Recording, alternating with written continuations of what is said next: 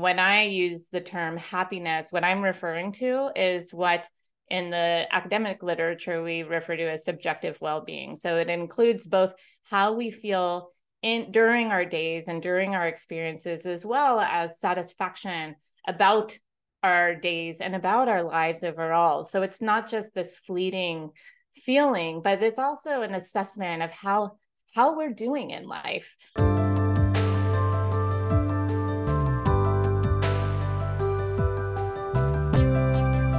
Hey there, friends. Welcome to the Happy Habit Podcast. I'm your host, Matthew.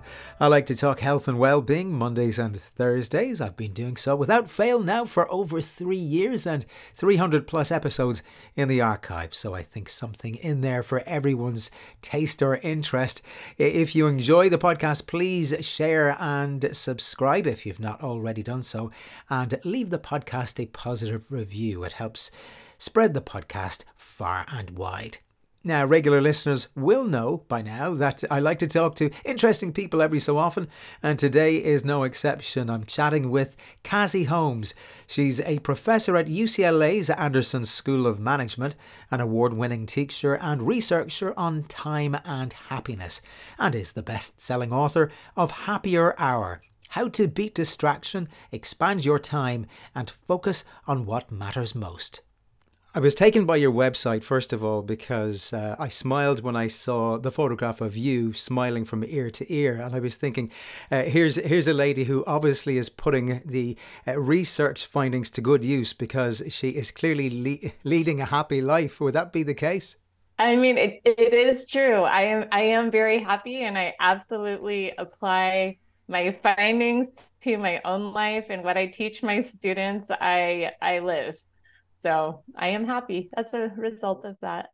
Well, there's an endorsement anyway, at least. Let me give the name of the book there, which I see you have in the background. It's called Happier Hour: How to Beat Distraction, Expand Your Time, and Focus on What Matters Most. Now, I know in the book you talk about sidestepping distractions and how to optimally spend your time and feel confident in those choices and creating and savouring moments of joy. We'll come to those. And there are also lots of practical exercises in the book which are really useful. But I want to go all the way back to 2013, if I could, when you're sitting on that late night train going from New York to Philadelphia. You're on your way home. You're not happy. You're trying to juggle a dream job, being a parent and a partner. It's all a little bit too much for you. Can you tell me about that? Yeah. And it's funny because with you asking me, am I happy? I can say that now I am, because I've figured out this thing of time but I will say that my relationship with time started off as not very happy at all, and pointing back to that night on the train, where it was one of these just like very hectic days that I think so many people can relate to, where I am rushing through it. And I have my work, and as you mentioned, I was rushing in this crazy day. My presentation was like scheduled between back-to-back meetings, and then I'm rushing to this networking dinner, and then I'm rushing to the train station to catch the last train that would get me home to my 4-month-old and husband asleep in Philly. And I made the train, but as I was sitting there sort of looking at the night lights whiz by, I was like, I don't know if I can keep up between all of these things. I just don't have enough time to get it all done, let alone to do any of it well, let alone to enjoy any of it along the way.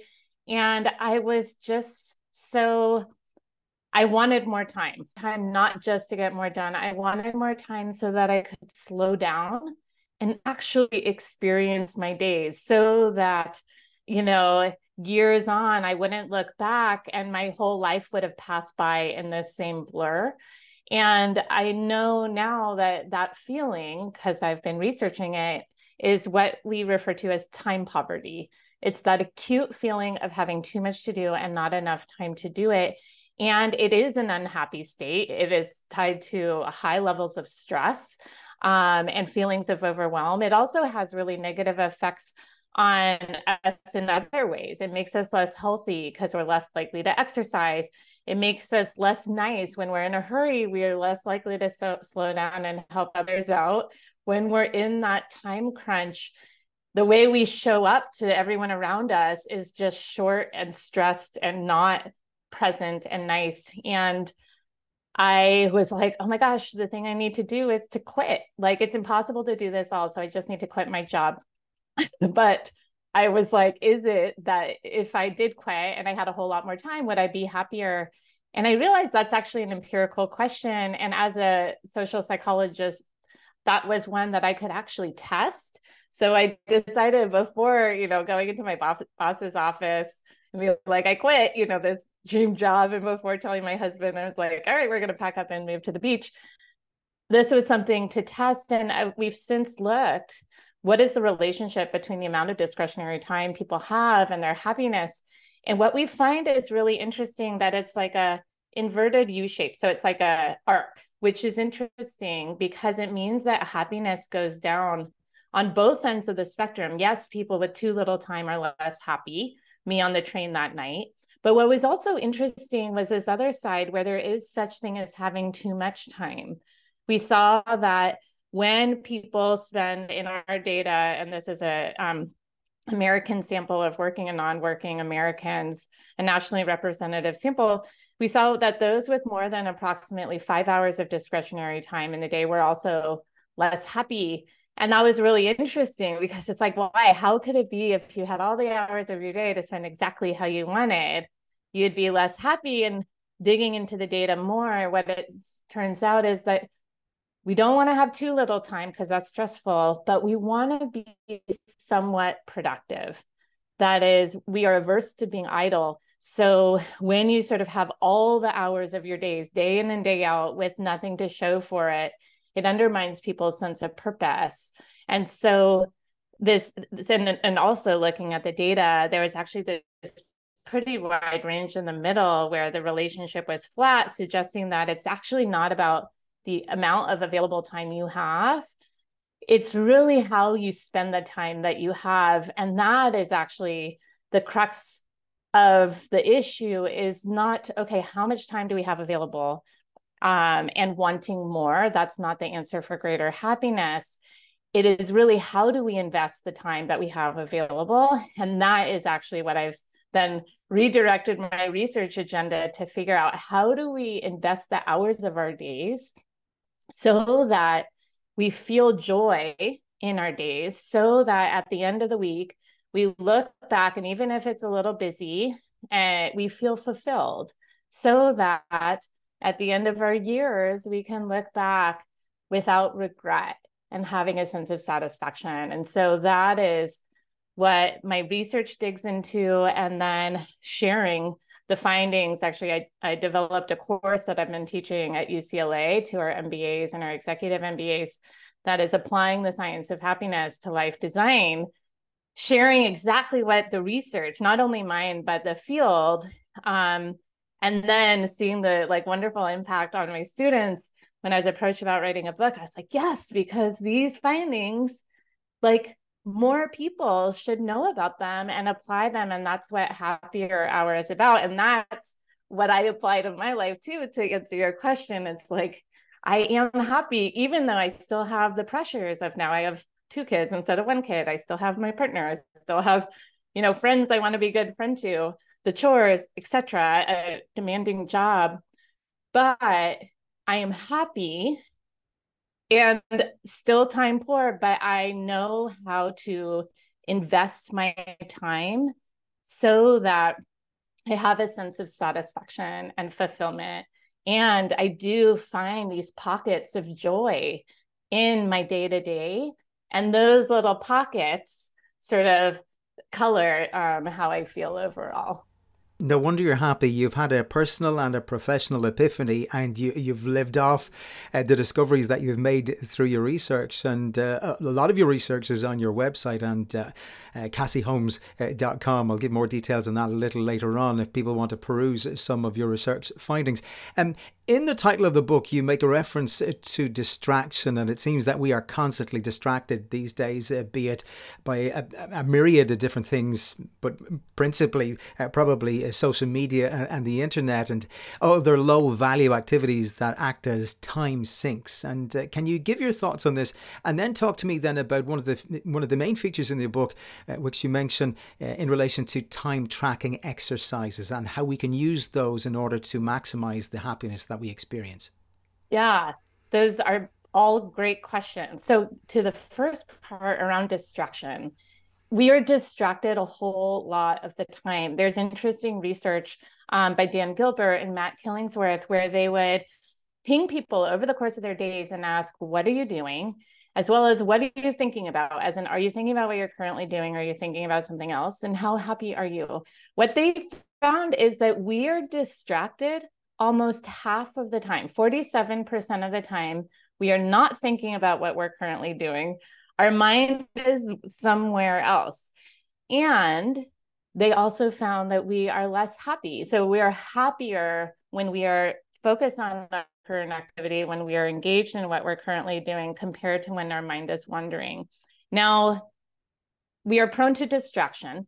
And a major source of distraction are our smartphones. They're so handy and so useful in so many ways, but they are also a major source of distraction. Even if you're not on your phone, the mere presence of, here I am holding my phone, that's right here in front of me. Just seeing the phone reminds you of all the other things you could and maybe should be doing at that moment. And there's actually also an interesting study where they had friends dining together and they told some of them, put your phone away out of sight. Others could leave their phone on the table like we normally do. And what they found there is that those who were, whose phones were out of sight enjoyed the dining experience more because they were more engaged. The phone on the table made people feel distracted. Their minds were somewhere else. And this is an important context because going to your second question of what are ways of spending time that are really worthwhile, that do produce happiness, satisfaction, social connection is one of those. Dining with friends is absolutely one of those. And if our mind is somewhere else, not on these, this wonderful activity that you're doing with people you care about, having fun, and particularly if you're busy, right, time poor, and here you are making time to hang out with your friends, yet your mind is somewhere else, then it's like a waste, right? You're missing out on this sort of potential joy. Now, to the question of, okay, well, what are these ways of spending that are worthwhile? And time tracking, research uses time tracking, us researchers, looking at, okay, what are the activities that people are doing? How do they feel? So that you can pull out on average, what are those activities that tend to be associated with a more positive emotion? What are those that tend to be associated with more negative emotion? Social connection, whether sort of through intimacy or spending time with family and friends, on average are the happiest activities. On average, or least happy activities are commuting, working, and housework. And that is bad news because altogether, those three activities comprise a bulk of our work week. But we can address that. But also, it's important to note that's based off of averages. So, and you see in the data, and there are some individuals for whom their work hours are very happy. And it's not like every work activity is similarly unhappy. And it's not like every time you're socializing, it's all that fun. So instead of relying on averages, what I encourage folks to do is to track your time, your own time, over the course of a week, writing down for each 30 minutes, what activity are you doing? And as you come out of that activity, rating it on a 10-point scale, how do you feel? How satisfied do you feel?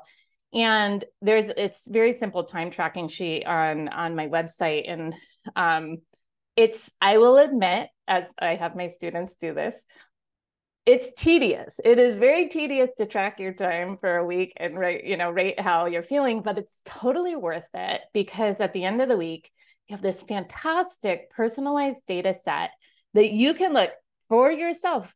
What are those activities that got your highest ratings?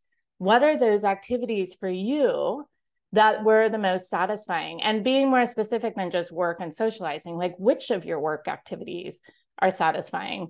which ways of socializing are the things that make you actually feel happy and more connected. And you can also see just how much time you're spending on your various activities. So you can see what is that wasted time. Like, holy cow, I had no idea I was spending X amount of time on whether it's social media, or a lot of my students are noting, and when they do this, like, I spend so much time watching TV, and like they look at their ratings and it's like, oh, well, actually that first hour of TV was really positive. Like, I enjoyed it. But then hours 2, 3, 4, etc., you see lower ratings. And social media is another interesting one where people think that, like, oh, that's my fun time. Like, that's something that I enjoy doing. But then they actually look at their ratings. It's like, oh my gosh, it's actually not making me feel that great. And I'm spending a whole lot of time. And that is a great insight, because it's so easy with that information to be like, okay, I'm going to reallocate that time that is not fun and it's not necessary, and then dedicate and sort of spend that reclaimed time on activities that now do bring you joy, because you have the ratings right there in front of you. What are those ways of spending time? Whether it's exercise. Actually, one of my students was like, it's so interesting. I thought there were some activities like watching TV that I thought I really enjoyed, but my ratings said that I don't. And then there are these activities that I totally dread, like exercise and socializing. But then they look at their data and they're like getting 9s and 10s out of 10-point scale. They're like, actually, I dread these activities like exercise, but it turns out I really enjoy it. It makes me feel really great. So that is also good information to have for yourself. It's like, okay, what are activities that are worthwhile for me that I should dedicate my hours to? There's a lot of potential revelations for folks in this time tracking data.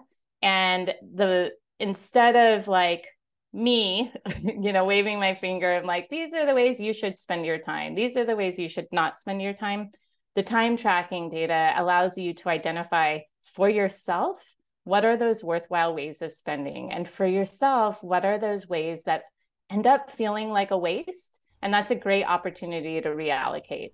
Well, something like exercise is probably something that might appeal to some people, but and is negotiable. But when it comes to something else in the book that you mentioned that certainly isn't negotiable, is sleep and the quality of sleep that factors in and affects your happiness levels also. Yeah. And I have this wonderful doctor who is a doctor in sleep medicine come and present in my course. And one of the assignment for that week is I have my students sleep at least 7 hours, but actually the recommended is 7 to 8 hours. It depends on you as an individual. The amount of sleep that is needed for you.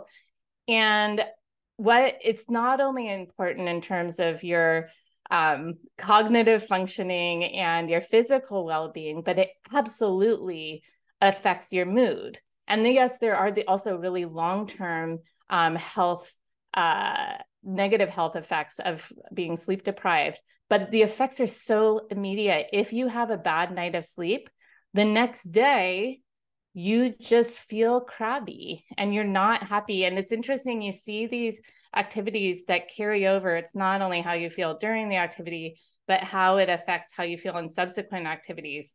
Sleep and exercise are activities that really affect how you feel afterwards. And both of them are getting enough sleep.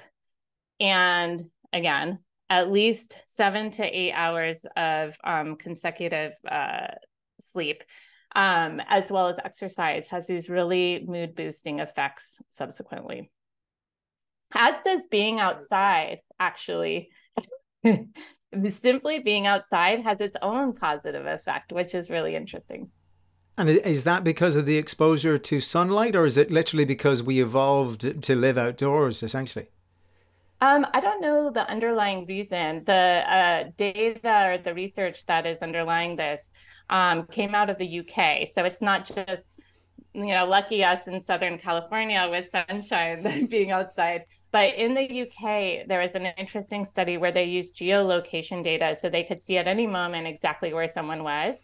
And then it would ping them and ask them how they were feeling to rate on I think it was a 5-point scale.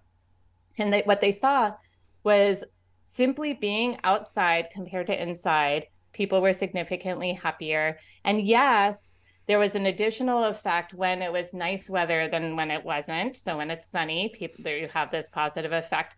Also, actually being in a natural environment versus an urban environment had its own positive effect. But controlling for weather and the outside environment, simply being outside compared to inside had its own positive effect on mood. Anecdotally, I can completely relate to that, and I'd say most of our listeners can too, because certainly being outdoors and being immersed in nature is something that boosts my mood. Now, over the last decade, there's been a huge increase in the levels of research into gratitude. You again touch upon this in your book, and you introduced the concept of a gratitude letter. Can you talk to us about that? Yeah, it's such a beautiful exercise. And gratitude is very important and has a very significant effect on how we feel.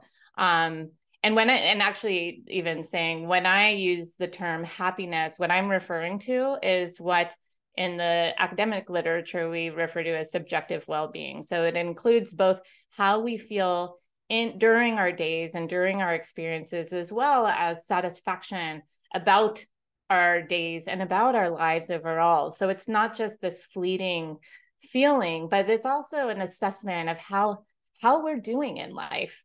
And it's really looking at the inputs into that. There are things that we don't have control over, our inherited disposition, our sort of circumstances that we don't have immediate control over. But something that has a very big effect and that we do have control over is what we think about and what we do in the day-to-day. And when I talk about what we think about is, are we focusing on the good stuff that is there? Of course, there's bad stuff and negative aspects of every situation, but there's also goodness. And gratitude, what that is doing is it's drawing our attention to what is good. It's instead of like, what do I want? It is, what do I have that is good in my life and I feel lucky for and grateful for. So even practicing gratitude, I mean, there's also, you can keep a gratitude journal as a way to like practice focusing on the good, and it has a very positive effect.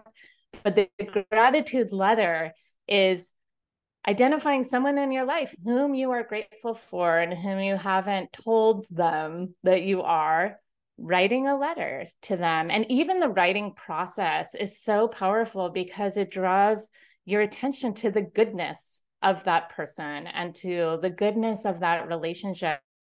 And then the part of delivering it, and you can deliver it either by putting it in the mail, you can send the email, or you can go to the person, either calling them up, or what I did when I did this exercise myself was drive to the person and read the letter to them. And so in any way of delivery, up to you. But what's so powerful is the effect not only on them, like it is also the effect on your relationship, that it is absolutely clarifying and solidifying the goodness. And it's interesting, I've seen as my students have done this, that sort of tried relationships get mended in this way. But even if it's not like a relationship that needs mending, it is just so wonderful for the person to hear what they mean to you. And it's interesting, there's even research that shows that the effects of this, that people think that delivering the gratitude letter will be more awkward than it actually is. They also think that the person knows that they're grateful more than they actually do, and that the content of what they're grateful for is known, but it's not. And they think the other person, it will make them happy, but it makes them significantly happier. So all of this is like, you think it might be a little awkward to do this you think that the person already knows it, and you think it may make them happier, but it is not awkward, and it makes them significantly happier than you could even imagine. And so it is it's such a powerful, it's such a powerful sort of exercise to do, and it has lasting effects. Isn't it amazing all of the assumptions that we make just thinking about how somebody will process our saying thank you to them? Mm-hmm. Yeah. And I will say that for as my students have done this, some of them have found that actually the reading part is sort of awkward. So they're like, oh, actually, I realized that maybe I should have just sent it so that that person can actually process it without the awkwardness of like, standing. So maybe, with some of my students' experiences as a bit of a guide on how best to do this, it is writing the letter, delivering it in such a way that that person can really feel it, and then presumably they will tell you how great it made them feel. And make yourself feel good in the process. Yeah. Can we discuss the theme of the shifting meaning of happiness, which suggests to me that happiness isn't a fixed state and our perception of happiness changes over the course of our lifetime? What factors play into this? Yeah.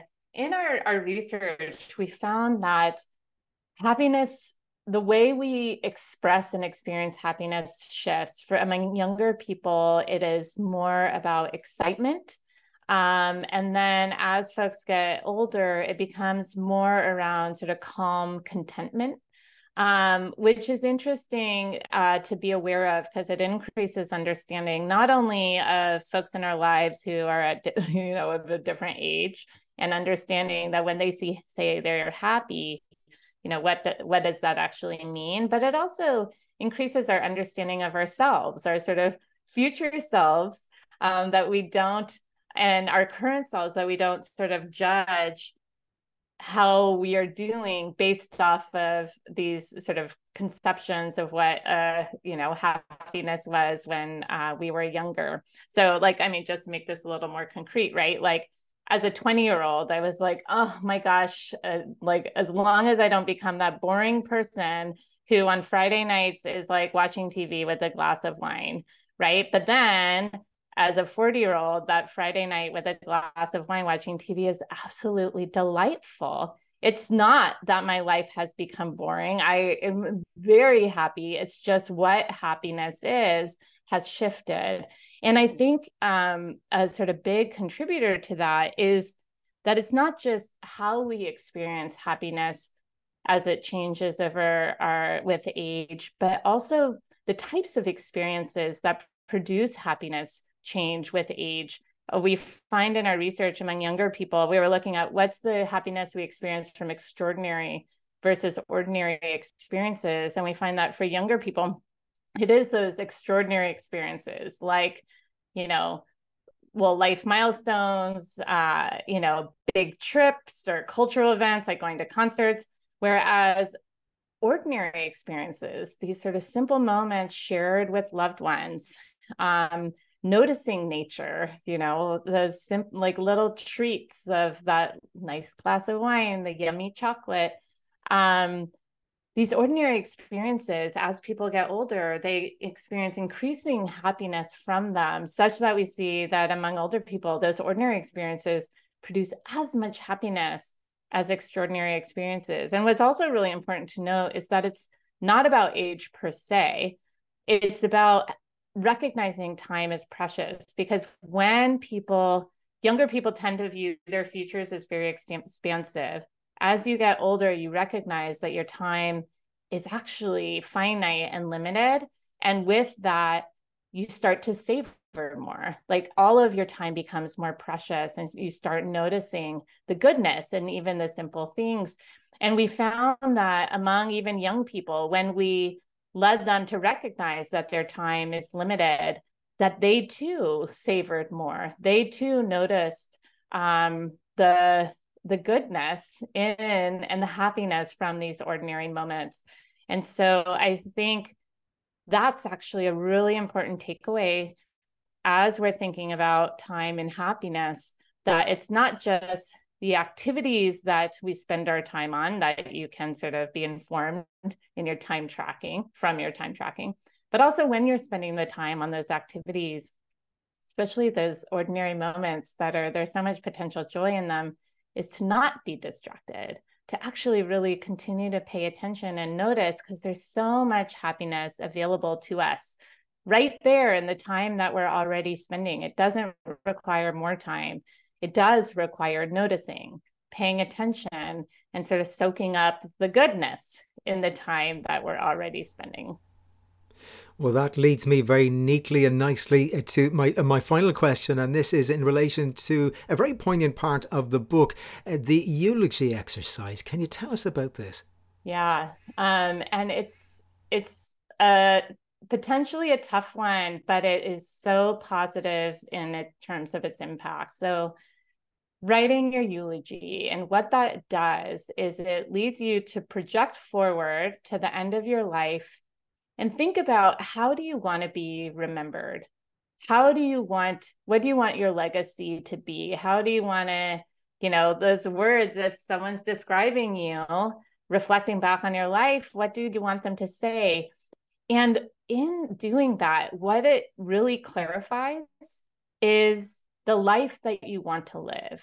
What it really does is it urges you to take this broader perspective of time, thinking not just hour by hour, but about your years and your life overall, because that clarifies what your values are. It clarifies what ultimately matters to you. And with that understanding, then that can inform how you spend your hours today. And we find in our research that actually people who take a broader view of their time, thinking about years in their life overall versus the hours of today, report greater happiness, greater meaning in life, because they spend their time on what's important, informed by these higher values of like what matters to you, as opposed to just reacting to what's urgent and sort of seems urgent in that moment, hour by hour. And so all of this is interesting because, I've been asked, like, why is the title of the book Happier Hour? And it's really because these values of what we care about in our life overall, we get to play out in the hours that we're spending today. You don't have to wait for later. And it is all these hours sum up to our days, and those days sum up to the years of our lives. And so we have choice in what we're going to focus on, how we're going to spend our time. And that will make those hours happier so that your life overall is more satisfying and fulfilling. Well, as I said at the outset of this interview, that smile on your face that you've worn the entire length of this interview is evidence that you practice what you preach. And there's plenty to read and garner and advice to garner from this book. Let me give the title again: Happier Hour, How to Beat Distraction, Expand Your Time and Focus on What Matters Most. Some great advice there. CassieHolmes.com for all details on the book and your research. Professor Cassie Holmes, thank you so much for joining me on the podcast today. Oh, thanks for having me. It was such a treat.